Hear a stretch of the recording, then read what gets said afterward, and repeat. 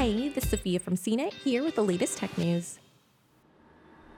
Time is X minus 10, 9, 8, 7, 6, 5, 4, 3, 2, 1, 0.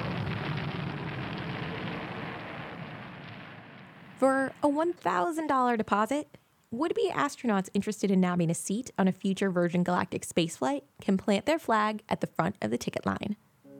This deposit is part of the company's new One Small Step program.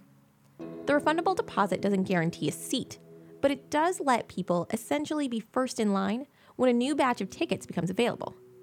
If someone decides to go through with the process of actually reserving a seat, the deposit will go toward the price of the ticket. By introducing One Small Step, Virgin Galactic can efficiently identify those people that they should be talking to when reservations become available.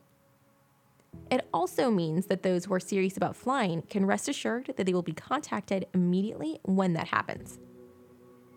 While there's not a final price tag on tickets, Virgin Galactic's frequently asked question page said it will cost more than the $250,000 initially offered.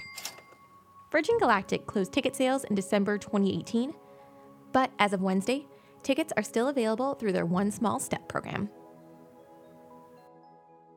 For more of the latest tech news, visit cnet.com.